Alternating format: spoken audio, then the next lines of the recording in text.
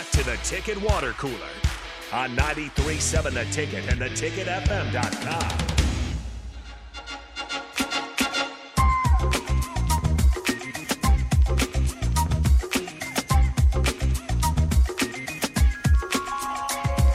Of course, a big night last night at the NFL draft. It felt very uncomfortable if you were on Will Levis watch. Did you happen to Dude, I feel bad pay for him. attention to Will? I feel really bad for him because Nick showed me a video. I think it was Nick. It might have been you. I think it was Nick. Showed me a video. It was like a couple months ago. He said, I don't want to go to the NFL draft if I'm not, like, I'll go if I'm, like, guaranteed that I'll be a first-round pick, like an early pick.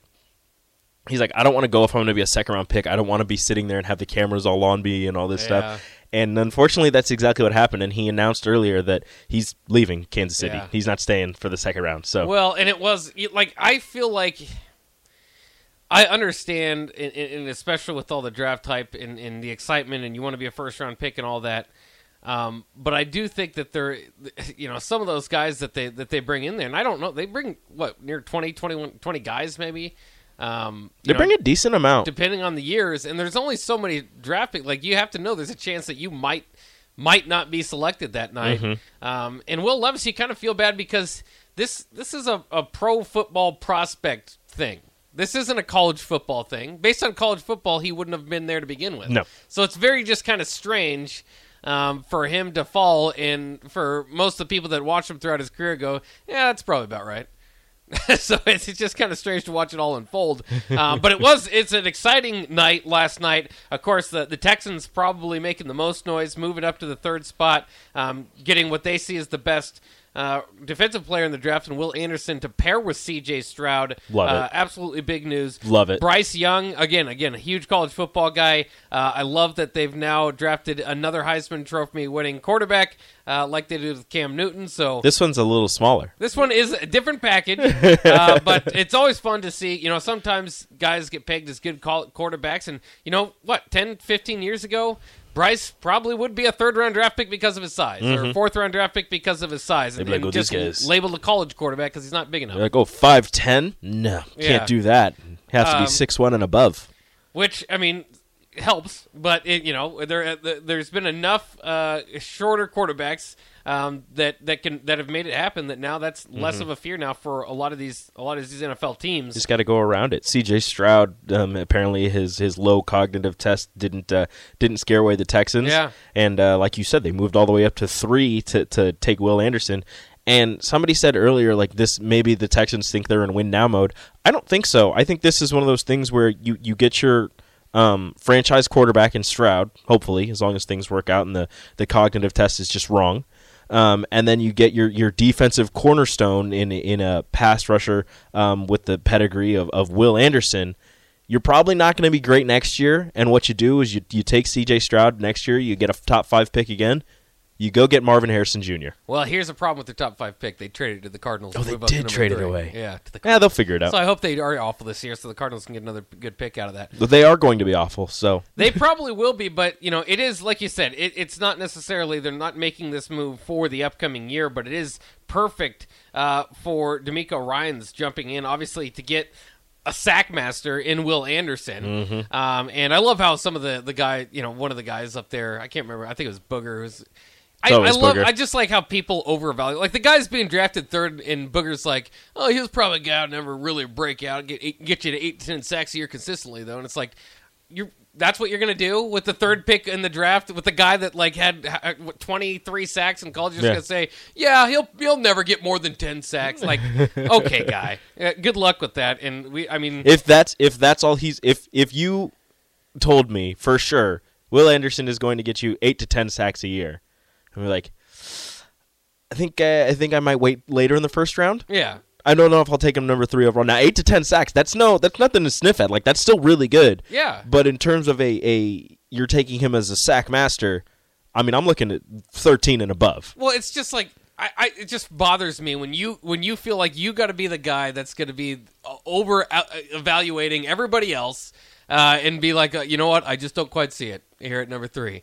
It's like, all right. Dude, Will Anderson's going to have such a good career. Yeah, and that's the thing is Will Anderson. If he wasn't drafted third, he'd be drafted fourth, fifth, or sixth. I mean, he drafted fourth. If he's not drafted fourth, he'd go fifth. Like, right. He's not falling. He's not making it out of the top 8. Yeah. Like that's just not going to happen. So that did bother me a little yeah. bit. But. And then Anthony Richardson, I get it.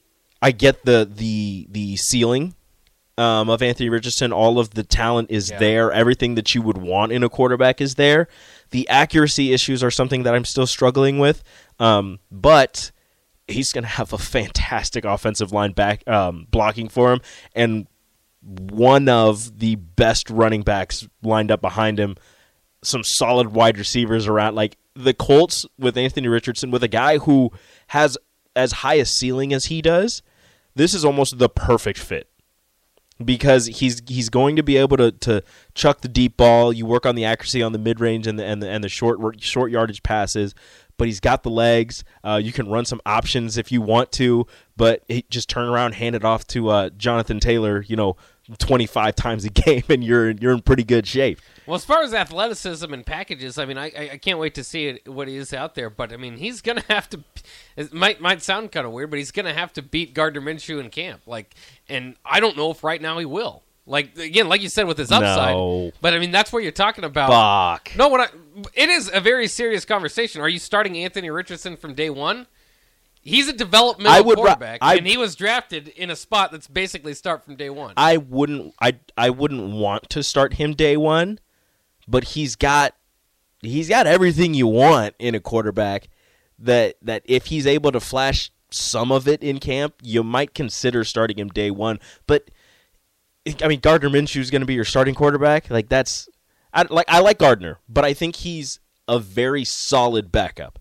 Yeah. I think he's the guy that you start like a game or two at the end of the season or during some injury time for your quarterback, and he'll be able to get you a couple of wins here and there. But he's not. I don't know. But I get it. I get it with Anthony Richardson. Developmental, take some time, but it's not like he has a veteran quarterback in front of him who's going to be able to show him the ropes of the NFL and teach him this and teach him that and get him into the perfect position to be successful. It's Gardner Minshew in front of him. Not to take anything away from Gardner Minshew, but it's not like he has, Tom Brady or Aaron Rodgers. But what I'm saying is you can't fool Jonathan Taylor. You can't fool that's a good group of a football team that's going to want to compete. And if he doesn't beat Gardner Minshew in camp, and he might not because he's not ready for it, you're just going to tell the rest of the football players, hey, it doesn't matter that you want to win today? No.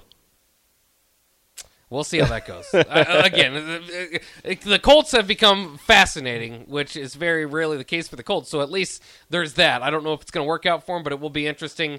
A couple other notes, of course. The Eagles are just drafting the Georgia defense from a few years ago. Yeah, good luck to which is good for them. Good luck to Cam Jurgens on the inside there. Yeah, he's going to get beat up in practice, but he's got to wait another year to start, unfortunately for him. Yeah, so got to see where that goes. That is a rough front that he's going to have to deal with. Were you happy with the Patriots, of course, trading back? As they should. Well, as they do. Tradition. As is tradition. The Patriots traded back and apparently still got the guy that they wanted. Christian Gonzalez, who I've heard from multiple people, and by multiple people I mean just reading stuff on the interwebs, on ESPN and the likes, that Christian Gonzalez is considered one of the best, top 3 corner in the entire NFL draft right now. So they were surprised that he slid all the way to 17. They thought he was going to be, in some mock drafts, had him in the top 10. So the fact that he slid to 17, the Patriots apparently got a really big steal with Christian Gonzalez. He's a 6'1", almost 200-pound corner out of Oregon, runs a 4.3, 840. And they say that he's a shutdown corner, so he'll be able to match up with the great wide receivers and the great quarterbacks in the AFC East, because Mac Jones is now the 4th best, according to Mel Kiper and all them, the 4th best quarterback in the AFC East. I feel bad, and they could have, if they didn't trade back, get Emmanuel Forbes. I love him. I mean, he's a turnover machine, cornerback that went just ahead of them to the. He's also like 140 pounds. He's 160 pounds. Give him credit, 166 pounds. But I mean, he's He's like Terrell Farley is with like blocking punts, where it's just like those numbers don't make sense. He How had did six you pick do six- that? He had 6 pick sixes in college. including Will Levis. That's I believe. ridiculous. On a bubble screen. Yeah. He jumped a bubble screen and took it back for 6. Yeah. Like that's something that he did. My only gripe is that Jackson Smith and Jigba was right there. Quentin Johnson was right there. Zay Flowers was right there. Jordan Addison was right there. Yeah. All 4 of those wide receivers go in a row at 20, 21, 22, 23. And I'm upset because the Patriots need weapons, and the 4 best weapons on the receiving side went a couple picks later, and including the tight end from Notre Dame. Dalton Kincaid. Who- Oh no, okay, Utah. No, from Notre Dame. Dalton Kincaid went. He's the one from Utah. The one from Yeah. Notre Dame. Oh, what are you saying about him? Where did he go? He didn't go. He didn't go. Oh yeah, he didn't go. Yeah, he didn't go. Yeah, that's surprising because I thought he was the best tight end in the draft. I like Dalton Kincaid, but I think Notre Dame's tight end is a better. He's what were they saying yesterday? Because they were saying Michael that Mayers. at one point, I don't remember who was there. Oh, the Cowboys. They said that he reminded them of I'm spacing on everybody's name today. Not Dallas Clark because he played for the Colts. Jason Witten? Yeah, Jason Witten. I don't know why I can't remember Jason Witten. Yeah. They said he reminded him of Jason Witten because he's not going to be elite at any one thing, but he's really good at everything else. Like he's good at catching with his hands. He's not super fast, but he's going to be able to get downfield. Great blocker, great route runner, just all of those things. So they thought that he was going to go to the Cowboys, and I think he's a fantastic tight end. I thought he'd be the first one off the board, but only one tight end in the first round, and it's Dalton Kincaid out of Utah. After starting his career at what was it, San Diego? Not even University of San Diego. As a Like, it was walk-on, yeah.